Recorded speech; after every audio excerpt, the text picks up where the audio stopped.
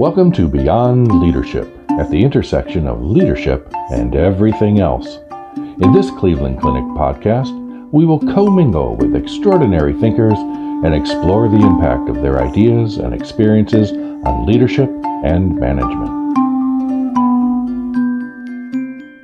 I am Brian Bolwell, your host. I am very pleased today to have Serpil Erzurum with us, who is the Cleveland Clinic's Chief Research and Academic Officer. Serpil was named Chief Research and Academic Officer in 2020, representing an expansion of her prior role as Chair of the Learner Research Institute at the clinic, a position that she held since 2016. In this role, Dr. Erzurum focuses on strategic growth of enterprise-wide medical and scientific educational programs, clinical, basic, and translational research, and technology development to deliver the most innovative care to patients. Serpil, it's wonderful to have you here today. Thank you, Brian. I'm so happy to be here with you. So can you tell our audience a little bit about your journey into leadership? I think like many leaders, it happened somewhat organically. I did not, set out on the path for leadership. As I think back on how I ended up in this position, it was mostly through continued, curiosity about things. I like to learn how things work. I like to know about people. I have curiosity about understanding life sciences and biology. And I just kept asking questions, trying to find answers, and then learning. And I started to understand better about some of the organizational dynamics in larger healthcare systems and in research structures. And so I became very curious about that too, and had some leadership courses at the Cleveland Clinic that were really helpful to me when I first became a department chair in the Research Institute. And I think that really was a turning point for me to where I found that I really could possibly lead. Then I became very curious about how to be the best leader I could be. So what were some of the take-home points that you learned from those courses? Well, one of the big ones is, understanding yourself first. I understood myself better, I think, at the end of the leadership course, the first one I took, where you had to do the 360 evaluation and then some of the personality surveys. And it's amazing because I think most people don't see themselves as they really are until your eyes are open to it. And once I could understand myself better and my reactions, then I could help the person in front of me that perhaps was coming to me with their own concerns or needs. So Serpil, you were a very successful investigator. You were good at getting grants. And then the opportunity to become the leader of the Learner Research Institute arose, and you decided to throw your hat into the ring. What was that thought process, and how did you approach that? I was scared to death to throw my hat in the ring. I waited till the last possible day for the call for candidates, and the search committee had formed, and I think it was July 31st, they were due July 31st. And I had kept thinking about it and trying to understand if my qualifications could fit the position and how I would want to lead. And at the end of the day, I think it takes a lot of courage to apply to something. You have to put yourself out there and you have to be open to rejection. And when I realized that the worst thing that could happen is I wouldn't get the job, it was okay. maybe that would be okay. But so I thought I'll try. And of course I was so very fortunate the search committee selected me. So what happened then? So this was a major leadership jump. What were your immediate thoughts, challenges, hopes, fears? Well, I immediately, of course, even during the search, wanted to see the job description. There apparently was not one. So the first thing I did was I wrote my job description for what I thought the job should be. I think, Brian, you told me a similar story about leadership. And I read some books. There's this book, The First 90 Days. Yeah. Oh my gosh, there's so many books. I think you gave me a book. Jamie Stoller gave me a book. Other leaders here. I went to meet with everybody, and then I wrote a job description. In the job description, one of the points, and you will appreciate this because you have a great sense of humor. One of the job descriptions that was required was to have a sense of humor. I know the people I enjoyed working the most for in my life had a great sense of humor, which meant they did not necessarily take themselves that seriously, which to me is something that makes them approachable. But that was on the job description. I think you would have it on yours too. Well, I couldn't agree more. And actually, it's fascinating that how rarely humor is mentioned in leadership books or leadership essays, because I couldn't agree more. And when we spoke earlier, you talked about how important it is, once you got into your leadership position to establish relationships. And I think that humor is a wonderful way to establish relationships and also to get through the tough times, because nothing's ever wonderful all the time, and there's always bumps and challenges, and yet if you can maintain that perspective, I think that goes a long way. I agree with you completely. One of the first things I did in the early part of the job was meet everybody that worked in the Institute. And then I organized what we called random lunches, random people at random times to get together for lunch and to just talk about anything in their lives. We'd have some themes. Sometimes it was talking about your hobbies. I can tell you that those lunches meant so much to everybody. And it wasn't just that they were getting to know me, but they were getting to know somebody else in the Institute that they might have known about, but they had never had a conversation with. And now by the end of the lunch, they were friends, deciding that if, maybe go to coffee or discuss something about science. And so I think building those relationships, not just to the leader, but between the team, and again, the sense of humor and, enjoying each other's company, getting to know a little bit more about each other so we can be supportive of each other. Did they just talk about science, or did they talk about other stuff too? We were not allowed to talk about science. We had some topic questionnaires. One was, are you an East Sider or a West Sider? Because we thought that was a dividing point for people. And we got into some really good conversations about East Side Cleveland, West Side Cleveland. And the other was, where's your office? Because where is your workplace? And my gosh, the one for if you had a hobby, apparently people have hobbies. I felt so sad. I read sometimes, I said, but some of these people do, amazing things. They have abilities. So that was a fun one because then you learned about people that were artists, musicians, triathlons. It was fun. Yeah. Well, that sounds like it was a totally successful idea. So congratulations for that. Thank you. What were some of your initial challenges back in 2016? For our listeners to this podcast, Serpil's had amazing success in the past 5 years. And certainly I want to get into that, but let's go back 5 years about, what your initial challenges and opportunities were and how you executed on those opportunities. Yes, thank you. It's 5 years ago I started in the position. It was a good institute. It was great. The research at the Cleveland Clinic has always been fabulous. But it was clear to me, and it sounds old now, that with the digital transformation, everything was becoming more and more IT dependent. Research was no longer what it had been even 10 years before, that we needed to evolve our strategies and understand better our workflow so we could become as fast as the other researchers out there competing for the same grants. The data were becoming bigger and bigger and bigger. Whole genomes were routine, the entire transcriptome of the RNA, the whole protein structures, proteomics, and of course, the metabolome. Suddenly, you had hundreds of billions of data points that you had to integrate and synthesize. And so the transformation to have the compute capacity for analyses, memory, storage, there were a lot of technical things that needed to change.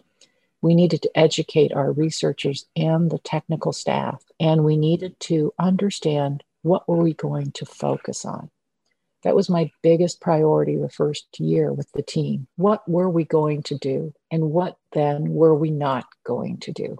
What could we have an impact in? Because when we focus, we can make a difference faster, achieve more than others.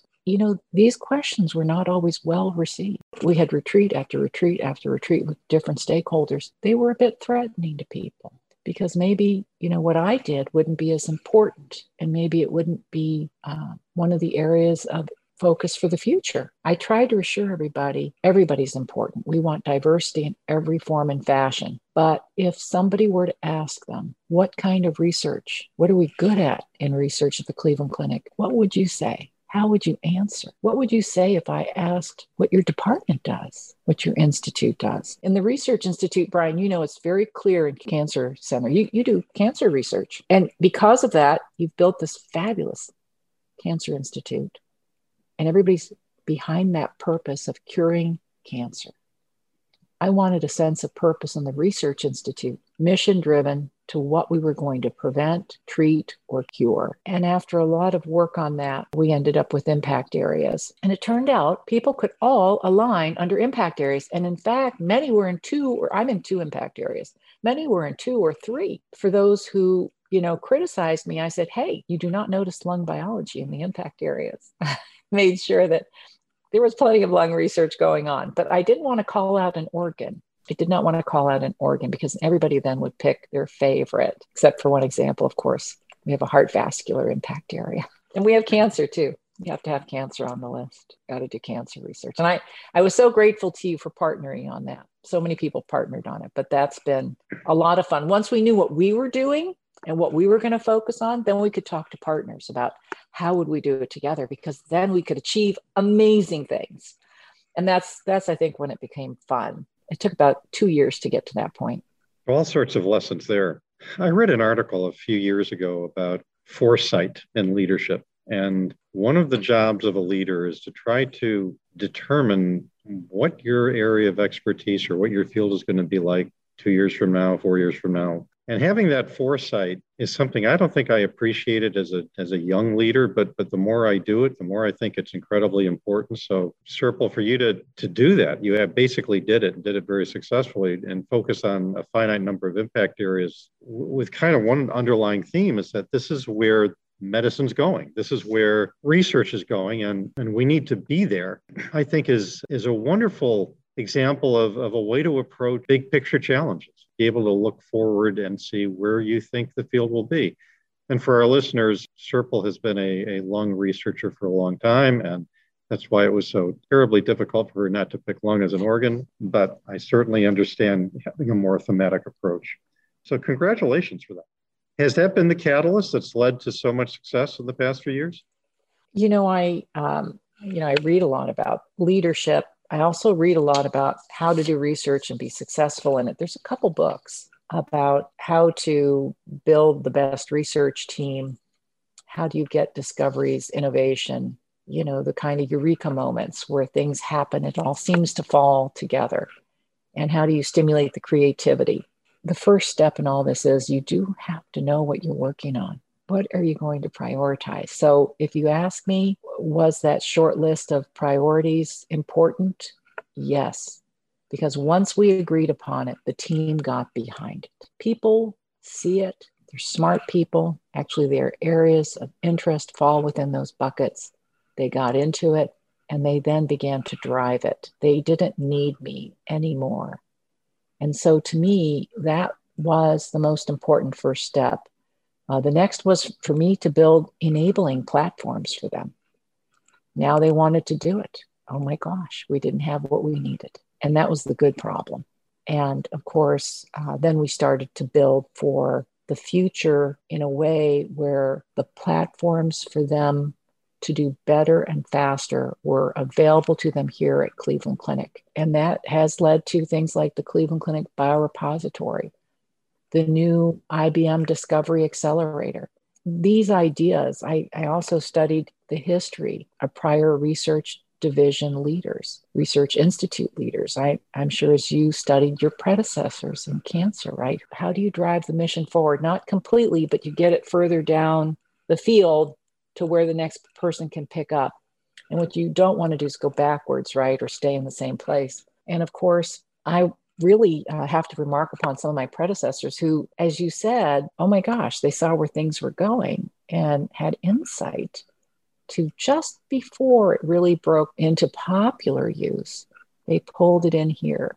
And Irwin Page, chemistry. In 1940, chemistry was somewhat exotic. And that's what the man did. And that's where we got a lot of pharmaceutical drug development. And then Merlin Bumpus, statistics. Who knew? It was it was a new thing in the 1950s. And he said, this seems like it's important. We should be able to test if something's working or not. It's why we have one of the largest statistics groups in a healthcare organization in the country. Ours is huge. It started 70 years ago. And then this whole idea of we should have artificial organs, an artificial heart, kidney. That was Merlin too. And it became biomedical engineering. And again, I challenge you to find another hospital with a biomedical engineering group that is as large or as talented or as funded as the one that is here in the Cleveland Clinic. And it's the reason our cardiovascular doctors have done so well over the years with devices, and our neurological doctors too, because we design and work with the team to advance the field. And then you get into George Stark. And of course, DNA was discovered sometime along the way, molecular biology. And we all became molecular scientists, signaling in the cell. That was George. He brought all that with him. And finally, Paul DiCroletto. He really believed in translation. I think, he really worked hard for translational sciences. And that opened this whole new pathway at the NIH for funding too. And so now here we are. And I think what we're trying to do is really focus in on the drug discovery, but also the computational research. We want to be the best computationally. It'll serve everybody's needs and raise everybody to a higher level, no matter what you do here, any kind of research or innovation. So, Serpil, I think all of this speaks to the importance of vision. Once you have a vision that's clear and that your team can rally behind, as you said, your role then, I think, diminishes. You just have to reinforce the vision and as you mentioned eloquently, create enabling projects. It's kind of a model of serving leadership in which, you have a good group of people, you set a vision, and then you give them the tools they need to succeed and you remove obstacles. And basically, that's exactly what you just described. I agree with you precisely. It didn't seem so clear at the time, but if you ask me to look back at it, yes, that's what happened. And I am just so thankful. It's such a good group of people. The Cleveland Clinic, some of the values that made that all work were teamwork. We really work as a team. It's not, that whole act as a unit phrase that we use all the time from the very beginnings of the Cleveland Clinic. It's so true. People want to collaborate and they do value patients first. So it wasn't hard to really get behind the impact areas. Just which ones were you going to pick? That was the thing that we had to align on. And then, yes, everybody's driven. I will say one thing about anybody in research you talk to. This is the other thing I did the first year. I met with people during their annual review. I met with everybody over the first year and a half. And I said, hey, I asked it in the wrong way initially. I said, why are you here? Of course, it's the first time I asked somebody that, they said, oh my gosh, your annual review.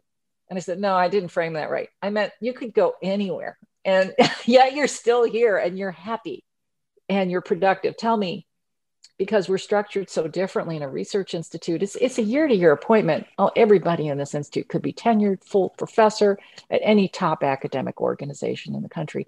And there were variations, but uniformly the answer was, because I can make a difference for people at the Cleveland Clinic. So I can attest to the fact that, Serpil went out of her way to bridge relationships with a lot of the organizations. Certainly, Serpil and I became really linked at the hip when it came to what we wanted to do in oncology. And I think that actually led to us just having a closer relationship. So what are your thoughts about relationships, both in terms of your own team and how important they are with respect to the people in the research institute, as well as for the rest of the clinic and beyond? I mean, one thing I would like to touch on in addition, which is all kind of connected, is your ability to secure funding, which has been truly incredibly wonderful. But again, I'd like to think that has a lot to do with relationships. Well, first I have to thank you.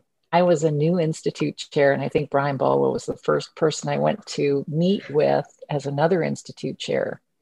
They're all wonderful leaders, but Brian has, I think on the podcast knows, he has a particular passion for developing leaders, and I admired him. So he was also a little scary sometimes. So I thought, let me Let me go talk to him because he's really good. So, and I remember that first meeting really well in your office. I had written some notes down that I wanted to ask you. But the wonderful thing about you is that you just, you're very authentic, and we had a really good conversation, and it felt like I could tell you anything and it would be okay. And that idea that I would have some sort of a more than collegiality, really a partnership, a friendship, where you do need this in leadership. You need to be able to trust your co-leaders. And sometimes on a bad day, or on a good day, to be able to speak openly, and it builds that relationship. But what I learned talking to you, Brian, was that you were so passionate about cancer care, and you knew research was cancer care. And you were so emotional talking about it that day because you wanted to make it happen so badly. And I said, completely naive, I said, Brian, let's do it. I still remember that. Do you remember that? Yeah, but we have. That's the cool thing. Well, that's the strange thing, actually, has happened. So, talking about a vision is I think important, but Serpil, we've done it and you've done it. So for those of you on the podcast, we've had an amazing amount of success recruiting. We've got, again, Serpil has secured all sorts of funding from a variety of sources, and there's going to be a major expansion and research facilities here at the clinic. And her success is unbelievably, astoundingly good. And Brian, I think the take home message though is, what do I know about cancer research? Honestly, but when I heard you speak to it, and I thought we can do it together because, there's nothing we can't do at the Cleveland Clinic. If we work together, I remember us saying that we can do it together. And then we got others on board, and it moved pretty quickly after that. I think that's leadership too, a different kind of leadership, isn't it? Well, I think one of the things you talked about, Serpil, that's so important is trust. And certainly there's a wonderful book by Steve Covey called The Speed of Trust. And if you have a relationship in which trust is central, everything's easier. And I do think things accelerate. Everything happens quicker, which can be truly astounding. And basically that's what's happened. You're so right. I've heard that phrase, the speed of trust. And when you don't have trust, the relationships that are distrustful, people are defensive, they're watching what, their behavior is, what your behavior is. It just slows and almost stops things from moving forward. You can be functional, but you really can't not advance as rapidly as I think everybody would like to advance. So yeah, the trust between the Institute chairs helped me so much with all of this, and you in particular. The greatest thing I'd like to see come out of that is we do get cancer care here and cures from what we've built. That would make me so happy. Yeah, I'm actually very optimistic about that. Another thing that you talked about earlier, which I think is applicable to virtually everybody, is the concept of intellectual curiosity. Actually, to our audience, Serpil sent me a really wonderful article on Sunday night, which focused on, to a large extent, on that, how Nobel Prize winners actually are curious about everything. They're curious about, how different birds interact with each other and whatever. And certainly, Serpil, that's always been kind of a part of you, is your intellectual curiosity. How do you think that's helped you? I've been like that since childhood. You could ask my mother. It's sometimes a terrible trait.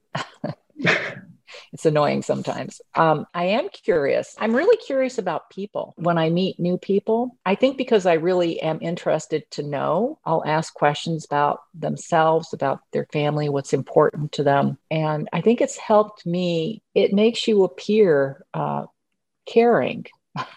I say appear caring because I do care. But you could care and maybe not ask so many questions, right? But if I see you and I ask a question about your son, and then see you a couple of weeks later and remember and ask you again about what happened, you think, oh, Serpil really cares. And I think that attribution of being curious, I am deeply curious about people and their families. It makes you more approachable maybe than you would be. And perhaps the appearance, I say the appearance of caring, because I think caring can be in many ways, but maybe not as easily experienced by others. Yeah, I think that's really important. In fact, last week I kind of wrote an essay on this, and it was based on a Harvard Business Review article talking about the power of kindness. And one of the things I find is having a leadership title gives you some sort of gravitas that you probably don't really deserve, but it exists. And so it's very easy to uplift somebody by simply acknowledging them, by simply stopping, pausing, saying hello, and pausing and listening to what they say. And I find that to be especially true in the pandemic last year when everybody was scared about what was going on. But the power of that, I think, is enormous, and how you can create such goodwill by simply asking questions, listening, stopping, pausing, and acknowledging another person wherever they are. It's pretty cool. And it's one of it's a benefit of leadership that I think is rarely discussed, but reflects exactly what you just said. Brian, I could not agree more. There are days when if somebody stops me or says something to me to ask about something, it is the highlight of my day. One day I was buying a cup of coffee and the woman behind the counter said something. It was pretty trivial, but it was a nice thing. I can't remember. And I said, oh, wow. I said, that is the nicest thing that's happened to me today. Thank you. And she basically had said something like, have a nice day.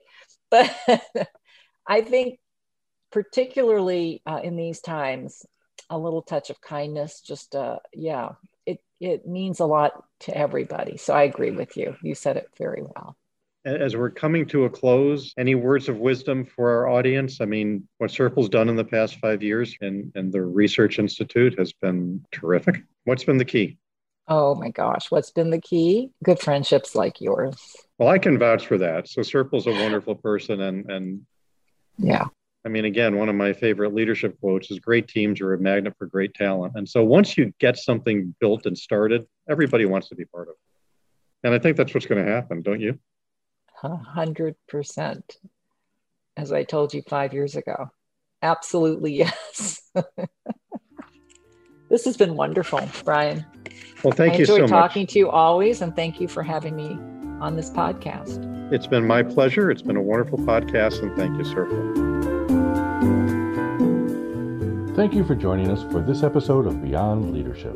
We welcome any topic ideas, comments, or questions about this or any past episodes. Email us at executiveeducation@ccf.org or by clicking on the link in the show notes.